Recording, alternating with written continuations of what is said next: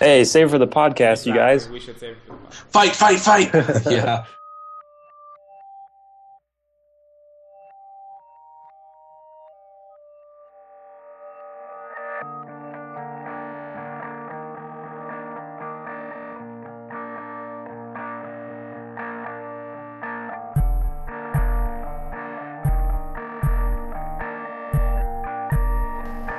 Hi, everybody, and welcome to episode 3 of the JavaScript Jabber podcast. This week on our panel, we have AJ O'Neill. Hello? We also have Jameson Dance. Howdy doody. We have Yehuda Katz. Glad to be here as always. And I'm Charles Max Wood from TeachMeToCode.com. And this week we're going to be talking about build tools with JavaScript. And there's a lot to talk about. Does somebody want to kind of start us off and talk about some of the build tools that are out there and what types there are, and then we can kind of dig into why we use them and Okay, so I have a wish list, and my goal for this podcast is to figure out if this exists or not, to have someone make it or maybe me make it. So first on my list is maybe a giant donut in my hand right now. But second after that is I want to be able donuts. So I want to be able to write my code in the same way on Node and in the browser and be able to require it with the same syntax and use the code in the same way. Yeah, I would also that really exists. like to have a development mode where I don't have to do any kind of compilation or anything. I can just reload my page after I make changes to my code, but then be able to actually compile it all into one giant file to cut down on the number of HTTP requests. And it'd be sweet if there was some kind of pipeline that you could plug things into, right? Because we're going to talk about all these minifiers and compilers and ththings. But right now it seems like there's a bunch of disparate tools that all kind of do one part of that, but they don't all really work together really well. So I know things that solve each of these problems individually, but is there something that does all of this together? So, first of all, I wrote something like that. But it's written in Ruby, which probably means most people in JavaScript will not want to use it. But I want to say, with regard to the development and production mode thing, I'm definitely of the religion that instead of trying to make a thing that will use HTTP through the local file system in development and then you compile in production to one file, I am definitely of the religion that you should just make your development mode be smart and fast at doing the compilation for you, so that you're basically dealing with the same exact environment in production as development. And a lot of people stop me right there and say, well, that means that your browser's going to not tell you useful things in the backtrace. It turns out that there's a feature in browsers for a really, really long time called source URL, which is now in every browser, probably but IE, which basically lets you say, when you eval this code, it is actually of this file. And basically the end result of that is that you get your Chrome tells you it's in the script section as its own script. Your backtraces tell you useful things. The debugger shows it as a file. So it doesn't go to line 8,000 of some giant monolithic script? That's sweet. I didn't know that. I've never heard of that before. So, how would you use that in, say, Chrome, for example? So basically, every browser only does this if you eval code. So basically, what you end up doing is you end up building up a manifest of all the individual files that are on your file system, put them into one giant file, which says something like, so we use a thing at Living Social called Battlemaster, which is a purpose-built thing for this.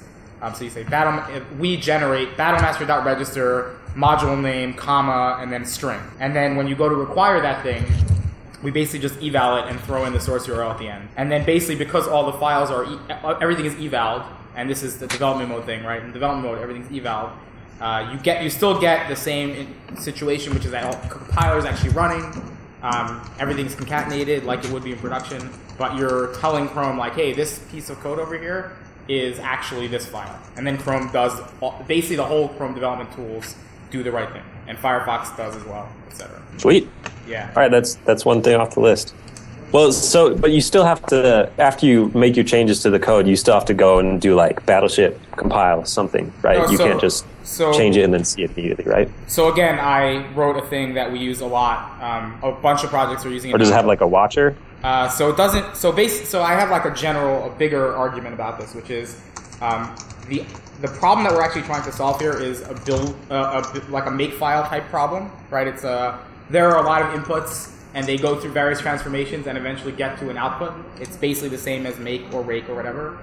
So I have a thing that doesn't have a file system watcher yet, but it basically just generates a bunch of rake tasks file rake tasks internally. So you basically list out all the filters that you want. So you said you wanted filters. You basically say, like, I want to have a filter that minifies. I want to have a filter that wraps all this in a closure. I want to have a filter that converts CoffeeScript into JavaScript, etc. You basically list out all your filters, and then it makes... And this is Rake. Rake pipeline. This is Rake pipeline, right? Yeah.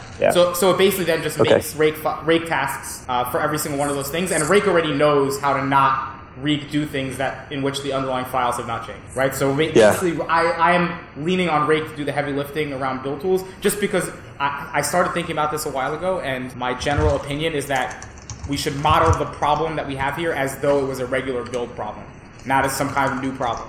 And if you do that, you get a lot of things for free from existing tools. So I'm still a little confused, though. Like, how could I possibly take minified, Google Clojurified, or uglified JavaScript that's all on one line with variable names changed to A, B, A, C, A, D, and be able to...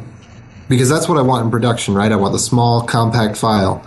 But then, how in the world would passing in an @source URL, and because it looks like the syntax is you put a comment with @source URL and then give it the file name, and it will then reference that. Like, I'm not understanding how that's even possible for it to know that where through exception AB that means that it There's a couple of things. I'll say like what we actually do, and then I'll say like where the web is going.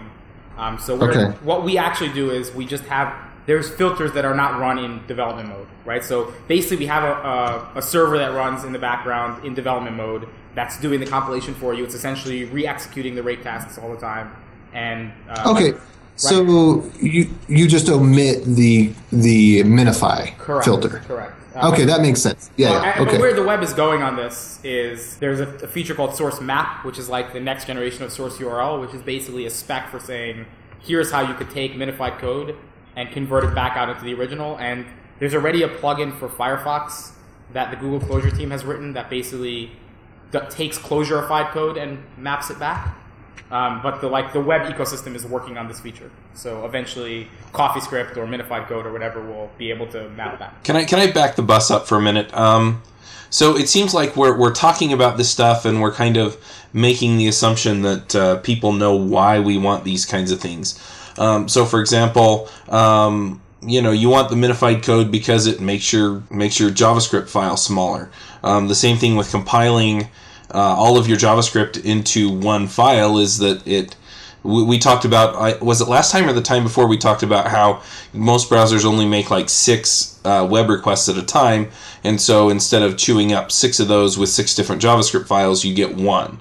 Just different things like that. You can gzip it, and then Apache or Nginx or whatever can actually send an even smaller file that your browser can handle. And so what we're talking about here is we're talking about load speed and packaging things up so that you get it all at once without having to download this giant file. The problem we're trying to solve is people have a misconception somewhat that a large file means a slow load, and that's true. But that's the most important factor, is the misconception. There's also latency to consider. So if you're including 30 different JavaScript files, and your ping latency is 400 milliseconds or whatever, then you're adding that on for every single file that it's going to have to load. And so the latency for large sites can become greater than the load time of the actual bytes going across the wire. So that's why we want to package all the CSS together in one file, all the HTML together in one file, all the JavaScript together in one file, and distribute a full application across the wire rather than every single component of the application. And browsers are kind of stuck here because script tags are actually able to contain document.write declarations, which are basically like tell the parser, instead of seeing the script tag, see something else. So browsers for the longest time just threw up their hands and said, because this is possible, we're just going to totally block and wait for the script tag to get back.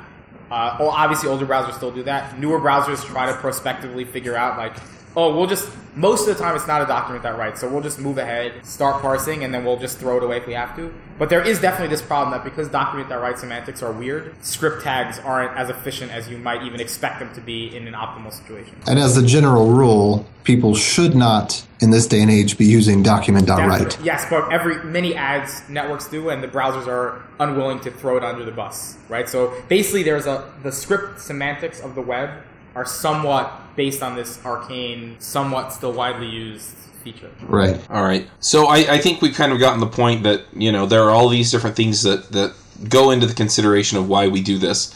So should we talk a little bit then? Just to be clear, minification is definitely like the honeypot that gets people into wanting to compile things in the first place. But there's also like compiling CoffeeScript or compiling SCSS or less, or a bunch of other things that people, like in all my projects, I wrap a closure around all my JavaScript files just so that I could do var in all of them, right? So there are other things, once you realize that build tools are a good idea, there's other things that you want to do in addition to minification. Everyone wants minification. Some people want CoffeeScript, SCSS, etc. All right, cool. So let's talk about some of these processes then. Let's see, what do we have on our list? So I think one that I deal with on a daily basis is the Rails Asset Pipeline, or Sprockets, which is a Ruby deal that compiles all your JavaScript and stuff. There are some things I like about it, some things I don't. One of the main things is that it loads differently in development than production, but that's more of a Rails issue really than a JavaScript issue. But other than that, I like the idea of having it compile everything into one file and then just pulling it in. I know Yehuda has some issues with the way that it works, and I'm not really sure what those are, but I think they will probably be enlightening to people who want a process like this for their JavaScript. So, Yehuda, do you want to tell us a little bit about that? Sure. So I should first say I think the idea of having Rails be in the business of doing compilation for you is a good thing. Jose and I put it on the Rails 3.1 roadmap like right after Rails 3.0 as a thing that clearly was like a thing Rails should know how to do. Treating your assets as like a throwaway thing that goes in public was not good. So I think conceptually it's good, and I'm happy. I'm even happy that Rails did something because it put a beachhead inside of Rails as like, we are going to solve this problem.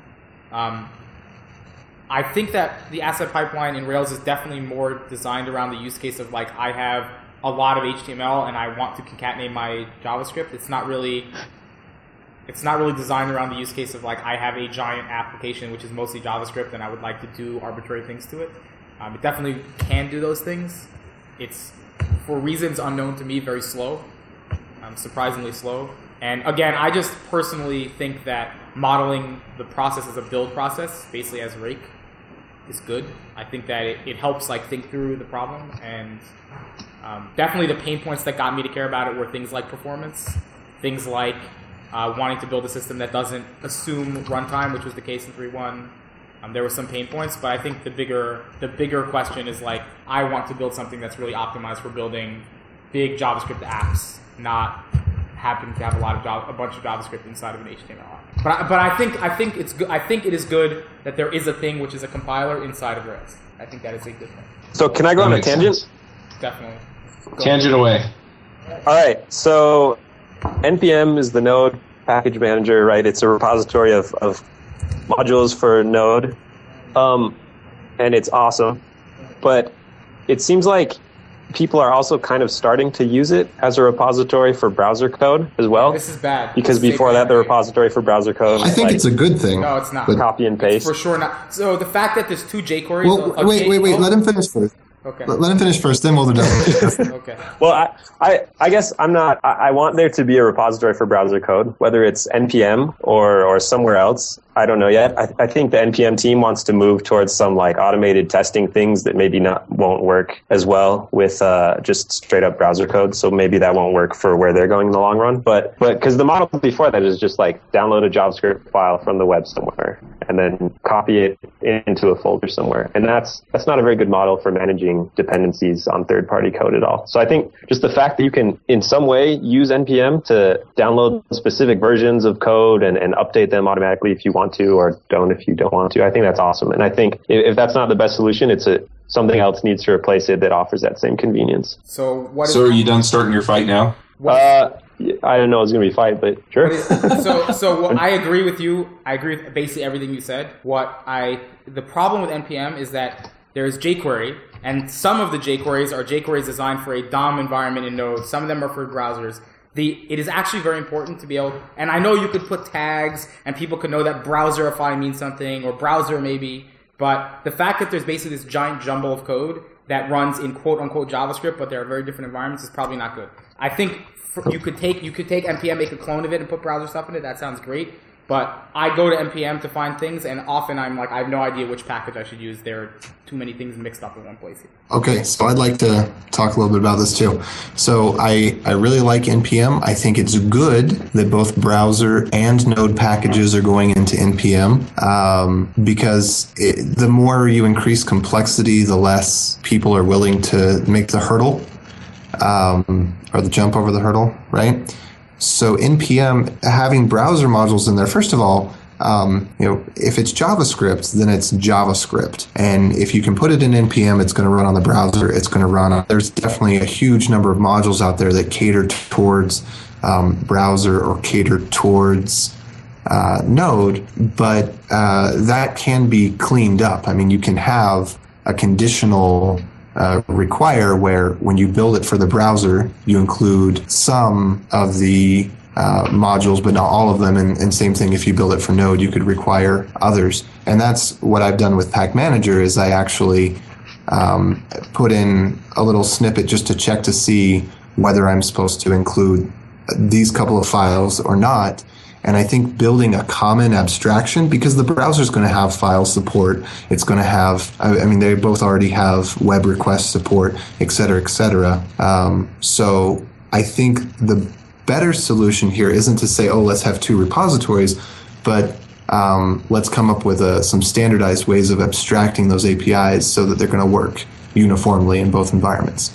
And one of the things that needs to be standardized is the loader, the way you wrap your code in modules and then the syntax for loading it, right? Because right now, there's the CommonJS way that Node uses, and then there's the AMD way, which is slightly different. So it's also I don't know. Yeah, that's something that needs to be standardized. So it is also, yes, this is true, but a lot. Basically, what the end result of the Pack Manager approach, the approach of put it in NPM, is you're forcing people who make browser packages to write CommonJS. Then you get people who are like, why can't we have CommonJS in the browser? You know what? It's not. Maybe I don't want to do that.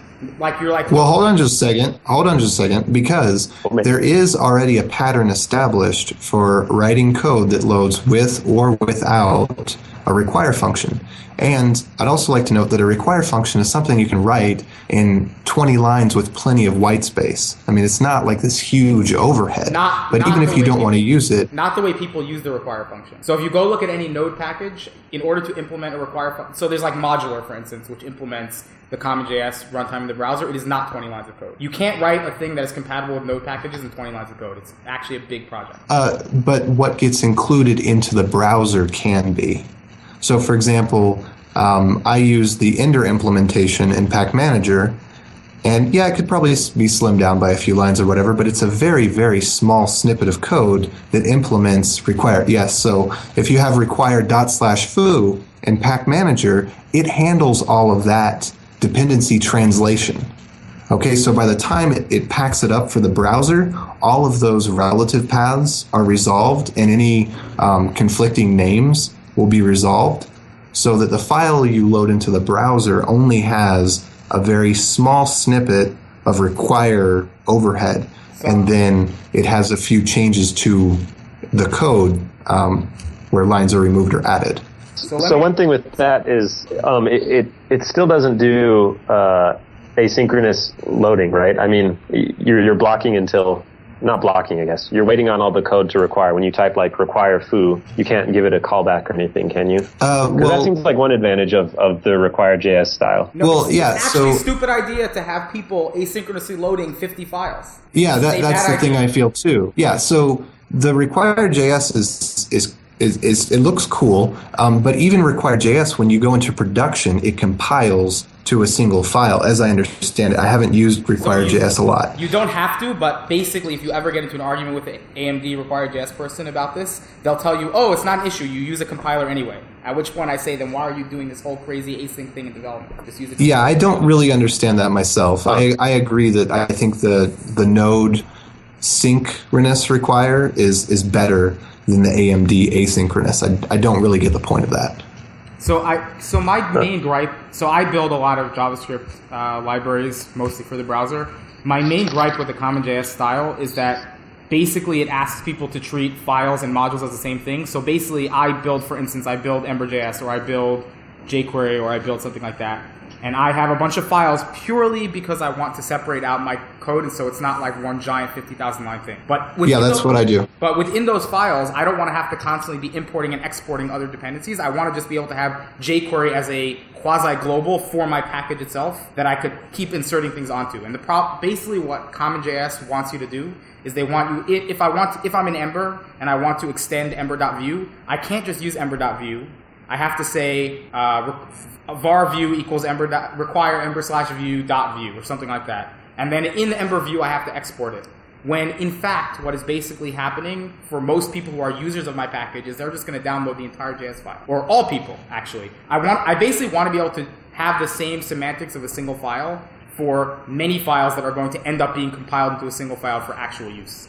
And I think the fact that CommonJS asks you to treat every file as a separate module is massive amounts of extra boilerplate that I just don't like dealing with. Now, it does add about an extra line to every file. It adds more than one line. It adds a line per thing that you would like to import and a line per thing you want to export. And you have to constantly think about what things... So the CommonJS people would say it's great that you have to think about it. And what I would say is I think it's great that people should be able to import Ember as a global, but I think it's fine if I want to say Ember is a package, please include...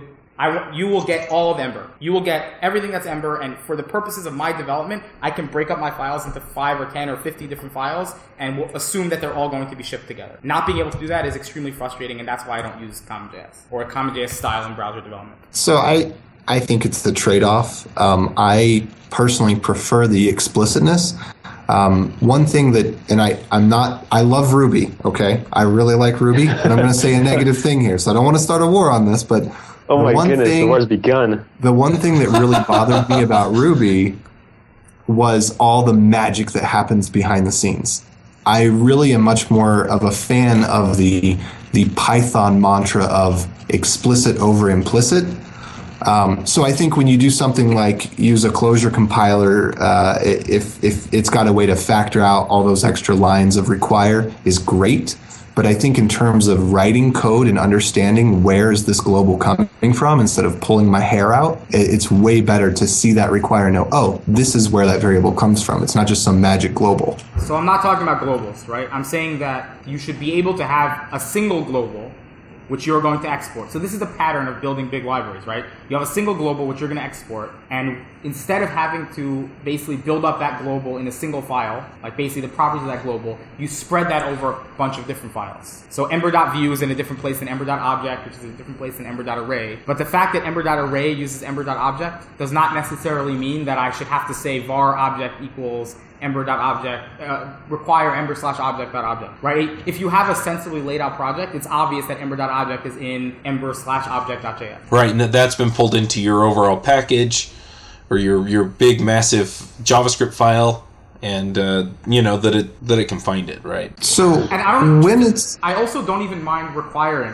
What I mind is having to require and export. So what's the difference? I'm still not completely following. So basically, in CommonJS, if I want other parts of my own library to be able to use ember.object, I have to do like exports.object equals ember.object in my ember.object file, and then in another file, if I want to use it, if I want to extend it, I have to say var object equals require ember/object.capital object, right? What we do internally inside of Ember is we say require ember/object, and then the ember.object global, the object property on Ember is now available inside that file. The boilerplate of having to export and import and to use basically like local variables inside of a Clojure is actually a lot of overhead. I just want to say the way that I usually design it is so that so say you've got Amber and Amber/assets or all that kind of stuff, I normally just export it in my main module as an object on the main module. So I would do require Amber,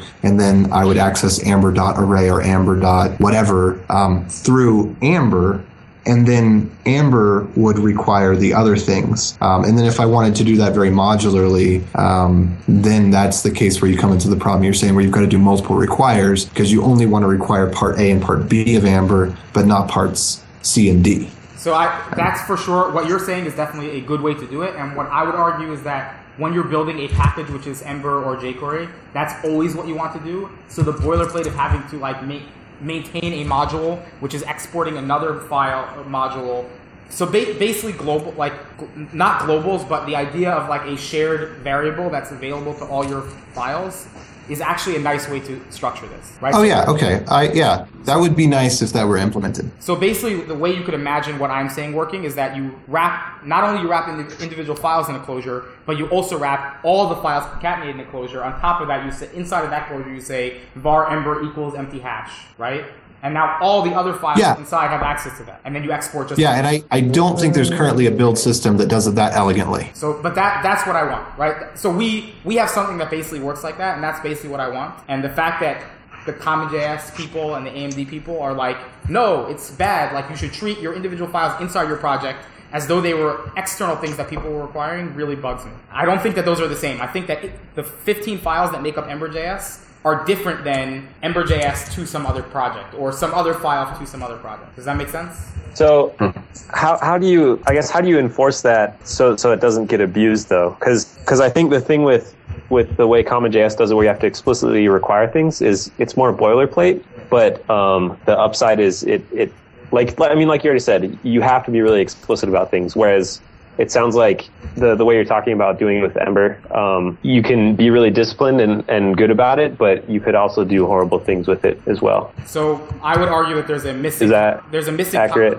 I understand what you're saying, and I would argue that the problem is that there's a missing concept, which is package, right? So right now, there's only one level of granularity, which is individual files. If you want to break up things into multiple files purely for organization, you now have to treat all those files as though they export and import an API. You don't always want that. Sometimes you want them to you want to break up a file because the file is getting too big. You'd like to break it up into two files. And CommonJS basically now makes you think about how those files are exporting, importing APIs, which is sometimes wrong. What I'm saying is that there should be a concept of package, which is all the files inside of this package have access to some shared variables that you could define somewhere. And obviously that you would have to export those if other packages wanted them, but you wouldn't treat every single file as though it was its own package, which is essentially what CommonJS and Node expect you to do now. So that sounds really good. Who's going to make that? Because that doesn't exist right now, right? You're basically you're doing that through your own discipline, but it doesn't happen. So the reason why automatically. The reason why no one's going to make it is that everyone's so over the moon about NPM that they're just going to keep using NPM, and NPM tells you to use CommonJS, and that's the end. So I don't use NPM for this reason, and I have a system that we use. The answer actually is people use my Ruby thing and it does the right thing, but because I'm not really interested in writing, I don't like JavaScript as a scripting language. Probably most of the JavaScript community will never use anything I build. So what was that last part? You said you don't like using, what is a scripting language? I don't think JavaScript is a good scripting language. I think JavaScript is a good asynchronous server language and good asynchronous UI language, but I think the fact that in Node it's like, well, we have these synchronous APIs, but if you use them, you're being a bad person. I think that's bad. I think it makes it unpleasant to write. There's a paradigm that, if possible, when your module loads, it should use synchronous APIs. So that when the require is done, because that's at load time, that's not something that's recurring over and over and over again during your server's process. So at require time, anything you need to do synchronously is okay. Now, Douglas Crockford might argue with that. I heard him say some remarks about it on one of his tech talks, but generally in the Node community, that's acceptable. What's not acceptable is that in a server process, you would use synchronous calls. Right. Now, I've implemented os.walk from Python more or less in the Node style way, and I can tell you it is definitely less efficient than the way Python does it, because the overhead of the callbacks actually adds to the memory, the CPU. Yeah. Basically, my field, like I write a lot of Ruby and I write a lot of JavaScript. These days, I write a lot more JavaScript than I write Ruby. And for writing things that are basically package managers, compilers, please read this file and do a regex against it, and then take this part and do this thing to it. I don't like JavaScript for that. I don't think JavaScript is the best programming language for that. And I think that, so people always say like, use the best tool for the job. And they're usually telling people to use Node instead of Ruby.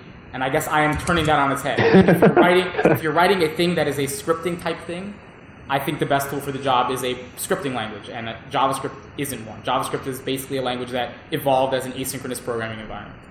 It's not a scripting language. Use the best tool for the job as long as the tool I think is the best tool for the job. Well, so I just to be clear, like I think JavaScript is the right tool for the browser. I think if someone made Ruby work in the browser right now, I would probably not use it because JavaScript has a much more evolved sensibility around doing asynchronous things well.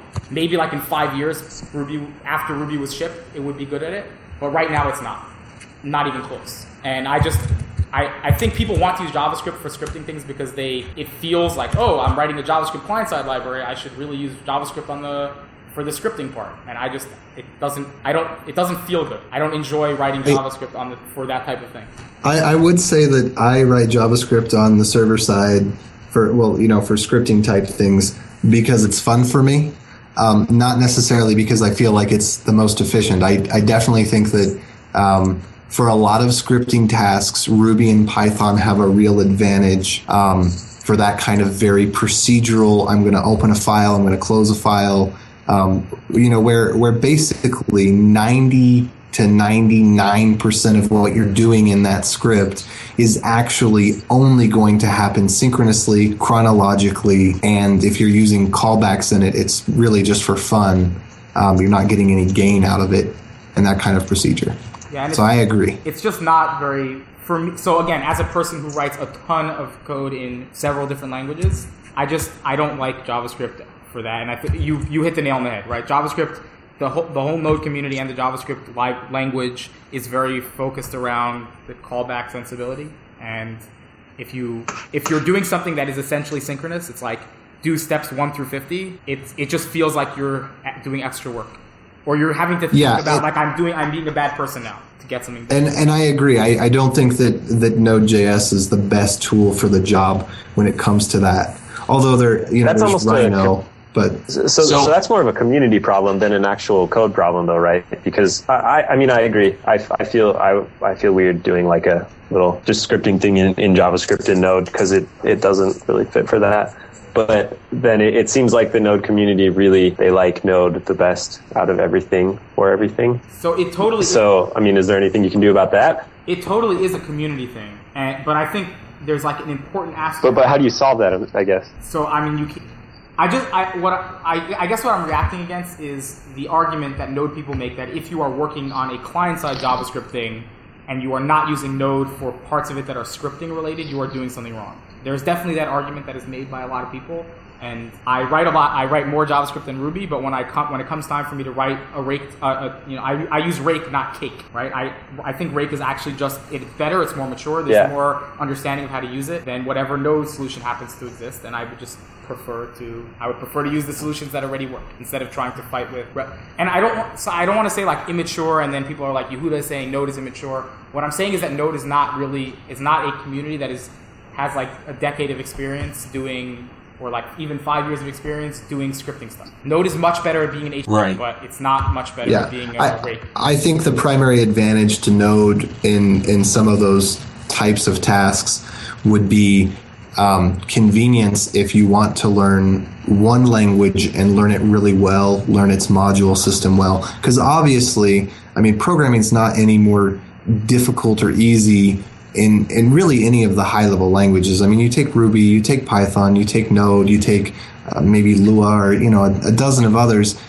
And if you can program in one, you can program in all of them. But what I feel really it comes down to is where you're spending your time in understanding the community, understanding the documentation, understanding the module systems. Yeah, I think if someone really only wants to learn one language, then obviously if they already know JavaScript, Node is good.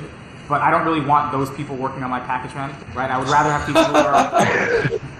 Oh, snap. I think anybody who's going to be good at writing a package manager knows more than one language already, and I think if the package manager has like important requirements around asynchronous serving, maybe that's the case.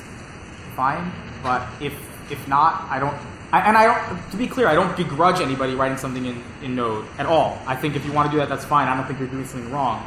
But I think it's bad to tell people who are writing things in other languages like, hey, you're not writing it in Node, clearly you're doing something wrong. Yeah, you're not a true JavaScripter.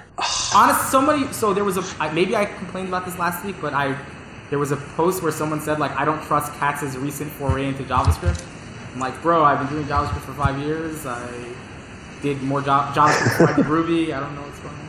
But yeah, there's definitely that sensibility of like JavaScript community solidarity. You're not doing something in JavaScript that you... And honestly, that's the case in every community. Well, right? But I'm just not... I never was part of that in Ruby, and I'm not part of it in JavaScript. And that's even a little bit weird with JavaScript because there are almost two communities, right? There's the Node people, and then there's the browser people.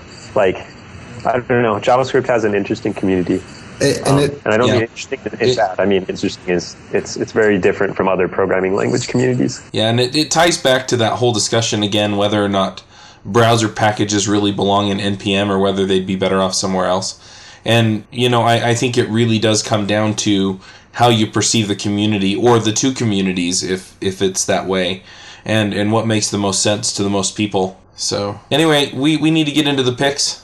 Sure. Oh, go ahead. I was going to say, I don't begrudge people putting packages in Node, just like I don't begrudge people writing package managers in Node. But I would not do it that way. All right. And I want to throw one thing in there, if I can, back to this, our topic discussion. I do want to just throw out there that having part of your process be linting your code and making sure that is in strict mode. And if you can't get it done in strict mode, you're probably doing it wrong, unless you happen to be using Octal on the file system and you're the maintainer of NPM.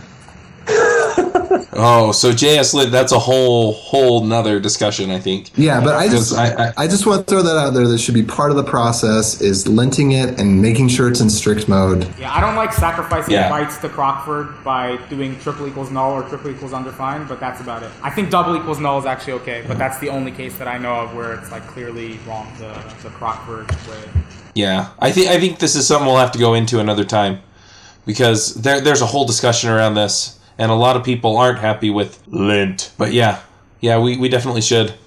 All right, well, let's get into the picks. I know that we're up against a kind of a hard deadline to end, so I want to make sure we end in time. Jameson, do you have a pick or picks for us? Yeah, I have. So maybe I have two. We'll see how the first one goes. So there's a fan fiction written by this famous artificial intelligence researcher. I think it's Eliezer Yudkowsky, I don't know how to pronounce his name, but it's a Harry Potter fan fiction, and it's called Harry Potter and the Methods of Rationality. And it sounds just like insane when I talk about it. Like it's really well written. This guy's a fantastic writer, and if you have read the Harry Potter books and you are at all into like science or like I don't know, like skepticism or intellectualism, I don't know. It's like a brilliant deconstruction of Harry Potter, but it's also an awesome story. Like. They just change the circumstances of his birth and change his personality a lot. And they do a really good job of making a believable world with this different Harry Potter, but it still kind of like gives you little nudges every so often if you read the first ones. So I don't know. I always do a really bad job of describing it, but it's fantastic. So it's I'll post a link in the show notes, but it's Harry Potter and the Methods of Rationality. And my other pick is kind of hypocritical because I don't do it enough, but it's just exercise. Like it's the world's tradition in January to start some new habit that's good for you. And I started exercising and I felt really great. I haven't been very good recently, but it makes a huge difference if you exercise. Healthier, more awake, more energy. I don't know. Yeah, we could definitely do it with a tougher Jameson. You can be our bouncer if somebody tries to crash the call, right? Fold my massive arms. No, I've always been like a 98-pound weakling, so I mean, I'm not going to get buff or anything, but I just feel better when I exercise. There you go. Bulk up, make it 102. Yeah. All right, AJ, what are your picks? So one, interestingly enough, is Living Social. So I really like Living Social. I like the daily deals. What I like most about it is that it can find deals in Provo and in Orem, which is where I frequent the most in Utah. Whereas a lot of the other deal sites, they're just for like Salt Lake, which is an hour and a half away, depending on the day. And the time. Yeah. I'm kind of disappointed with Google offers that they're like trying to swoop in there and knock out the little guys, but Living Social, definitely a plus. I'm also going to toot my own horn. I'm really enjoying the Dropshare site that I wrote because I'm finding more and more that I just want to send a file from the command line. And so I type my little Dropshare in the name of the file and up it goes, and I copy and paste the link into the email before it's even done uploading, and that makes me happy. Yeah. Isn't Jameson helping you with that one? Yeah, he's actually... I was taking a little too much credit there. He's done a very significant portion of that, probably more than I have. Yeah, I know you were asking for help on the Utah JS list. Did you get anyone else to help you, or is it just the two of you? It's just been the two of us. We haven't really had time to work on it much or promote it much since December. All right. Yehuda, what are your picks? So I have two. Oh, there you are. So first of all, book Debt, The First 5,000 Years. One of the things that blew my mind about it was he debunked or attempted to debunk the myth of barter as the source of money, which I think is like a pretty ingrained mythos in American culture, and seeing it be taken apart academically is very interesting, and that's a tease for the rest of the book, which has other interesting things. And the second one is there's a new app called Flint, which is a alternative to propane for campfire. It's definitely still early days. There's features that it needs, but I'm always happy when somebody builds an alternative to a thing that was kind of just entrenched. So propane is basically like the thing you use, but it really hadn't gotten any features in a long time. And it's just like sitting there. So someone mixing it up is good. And I've been using it. It's available on the Mac App Store. So I just want to say those are the two hardest words to Google for. Like I saw Aaron Patterson talking about them on Twitter. Like, Flint, what is this? And nothing. I could not. Not helpful at all. Yeah, my Google skills were not enough. Yeah, it's going to give you flint and steel. Cool. So my picks this week, one thing that I use a lot on my machine that, and it's not that complicated, but it's just really handy. It's called MailPlane. And this was something that it was actually picked on Ruby Rogues by James Edward Gray. But basically what it is it's just kind of a wrapper for, Google Mail. So I have Google Apps, so that's what I'm using it for. And, it just gives you the alerts. So it tells me right now I have 16 emails, which isn't unheard of for me. And, I wake up every morning to like 50 or 60 emails that I have to grind through. But it gives me that. It gives me the interface to Google Mail. And, it's just a really convenient thing. It's almost like Fluid app, if you've used Fluid, which is, I use that to wrap some other websites. But, it's really handy and a really nice way to go. And it uses the APIs in a good way. So my other pick is something that I actually bought, and this ties in with Jameson's pick of exercise, because my wife and we just signed up for the local community rec center. And when we signed up for that, we also signed up for a weight loss contest. And so I've been going to the gym and swimming. And the one problem I have with swimming is that I can't listen to anything while I'm swimming. And so I actually went and got a Speedo Aquabeat, which is it's a MP3 player that you can take in the water with you. I'm really glad you didn't just leave it at a Speedo, like Speedo with a built-in speaker or something. Oh, there you go. Image Chuck.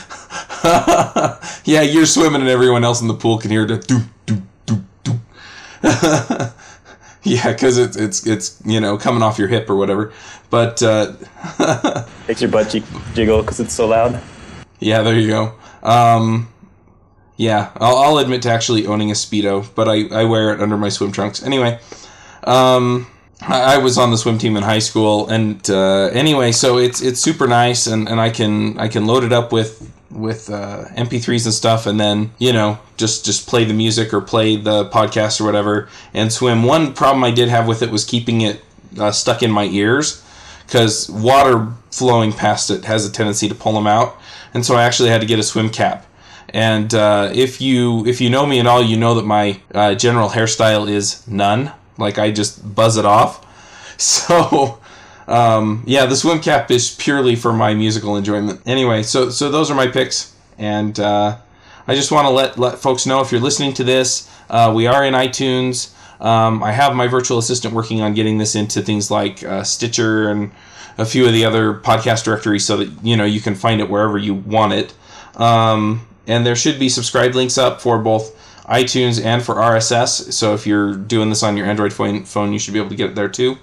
And finally, we are working on getting this out. It really helps if you leave us a review, especially where we're kind of new. It helps bring us to the top of the list in iTunes.